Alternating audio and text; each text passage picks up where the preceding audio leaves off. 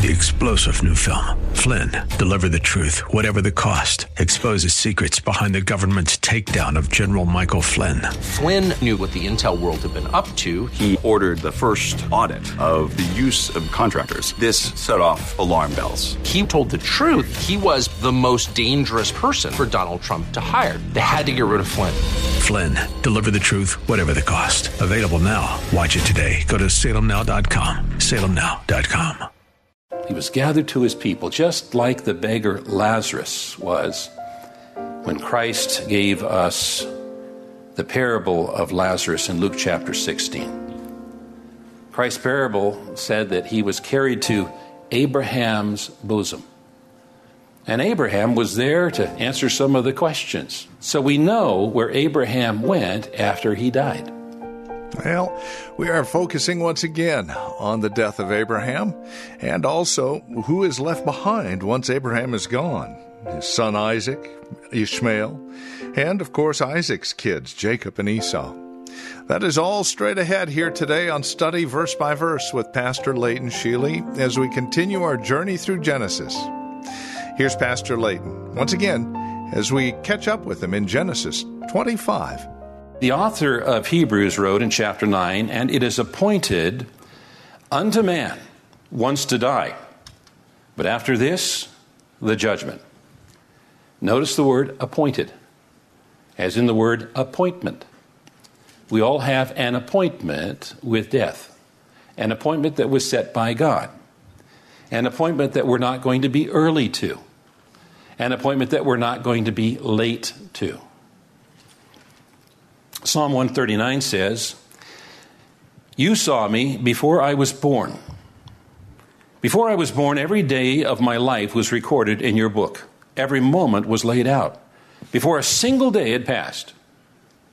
Before we even became alive, God had already written out and described every day of our lives." And you know, God knows the future, and He doesn't make a mistake, and He never needs a plan B.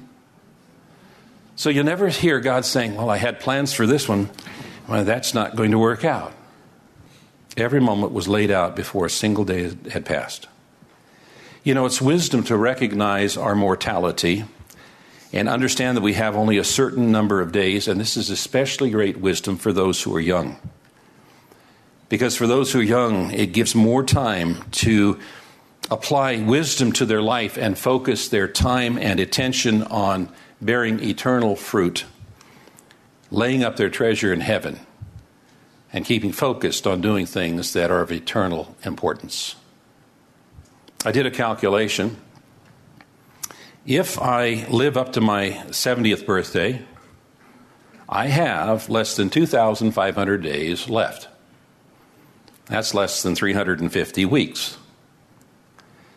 Now that can be depressing if your heart is in this world. Or it can remind you of how fragile and short life is. The Bible says it's wise to number our days.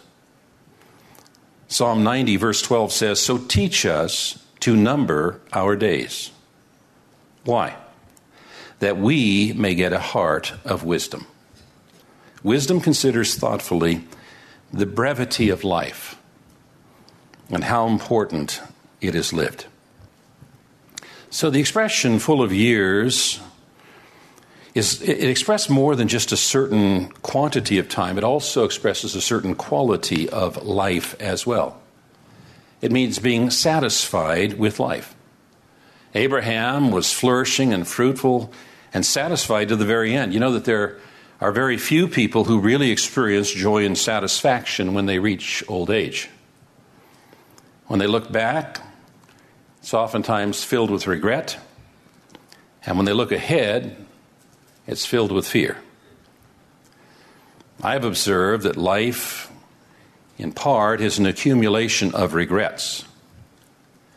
Now, some are avoidable, and some are not.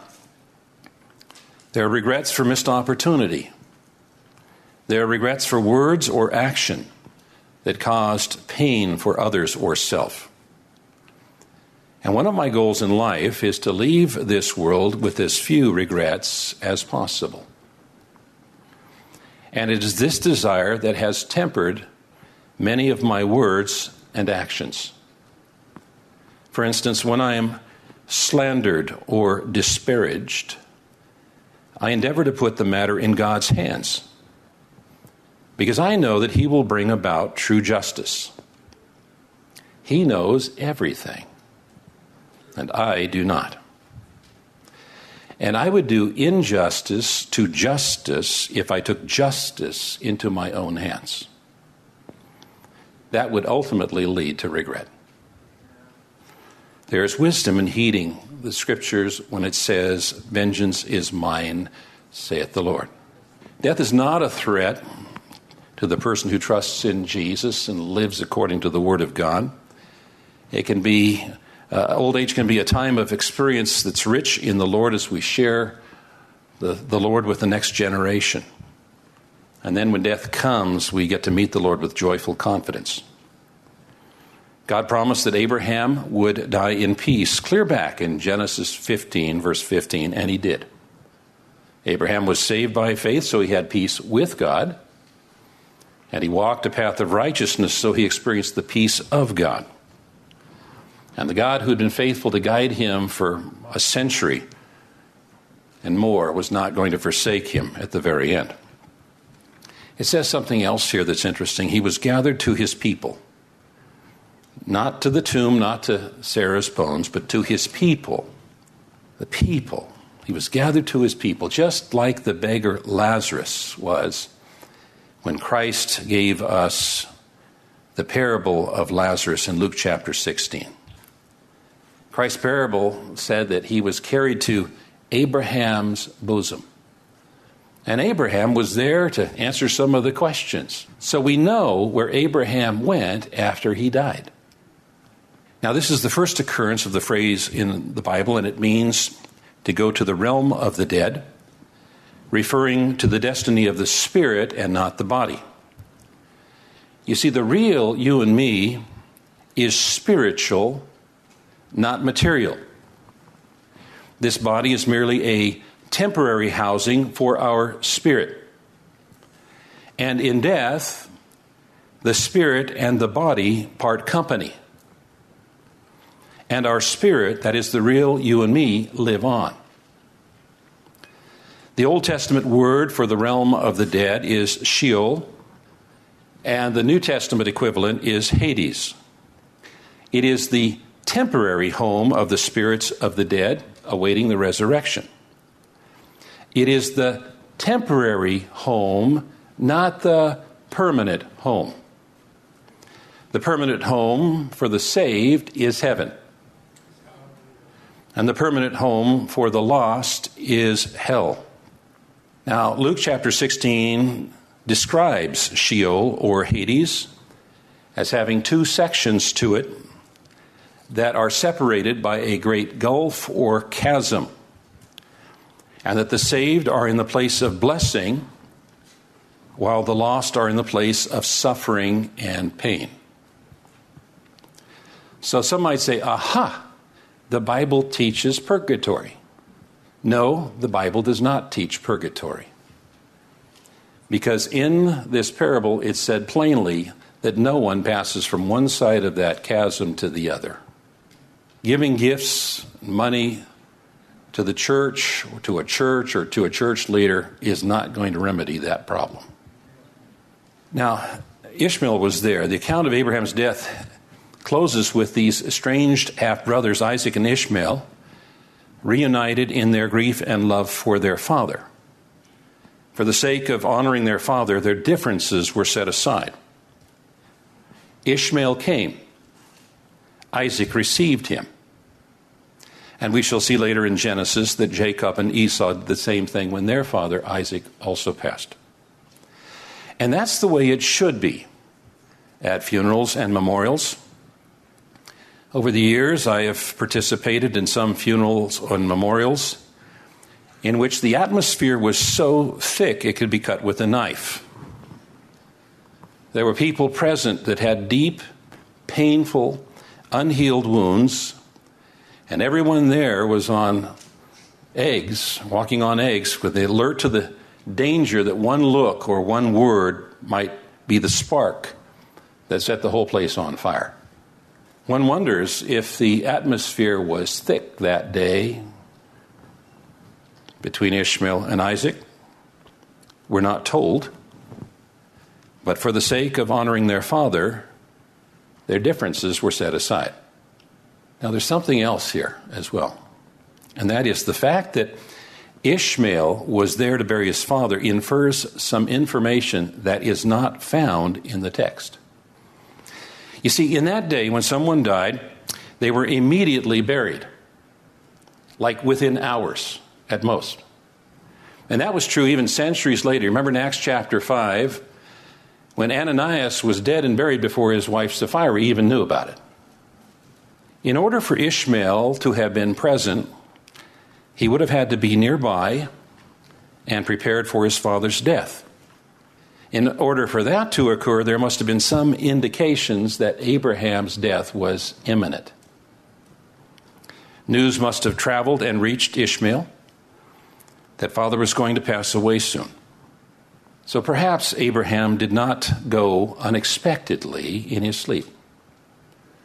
Maybe there was a period of time that the family observed his declining health and knew that his time was limited, and they sent the message to Ishmael, who made it a point to be nearby and ready. You know, I reflect on my father's death.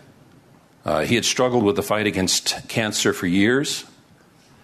He won 2 of the rounds, but the outcome of the 3rd and final round was clear a few weeks before he passed. I was there when the doctor told Dad that he might have 2 to 4 months. It might be less, it might be more. That was on January 7th. He passed away February 7th. As it was, he only had 1 month. And as his strength declined, he met with many people who came to encourage him and pay their last respects. His grandson, my son, Sterling, came to honor him and to receive Grandpa's blessing to marry Rochelle. The family is thankful that God took Father quickly, because his suffering was intense in those last days. And the family is also thankful that God gave us that month before his passing, because it gave family members the opportunity to say things that needed to be said,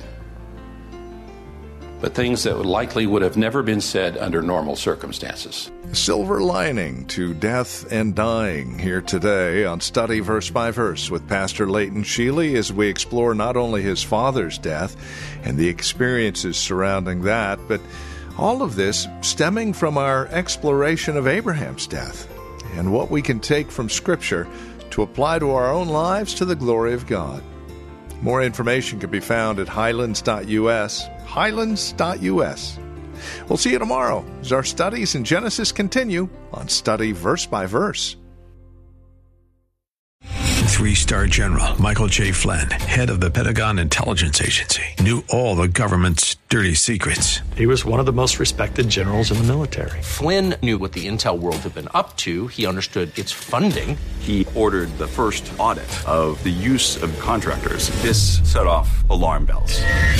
The explosive new documentary, Flynn, Deliver the Truth, Whatever the Cost, uncovers the facts behind this scandal. Flynn told the truth. He was the most dangerous person for Donald Trump to hire. I find out the worst enemy that I'm going to face in my life is right here in America. They took my assessment and they wanted me to change it. And I was like, I'm not changing it. They had to get rid of Flynn.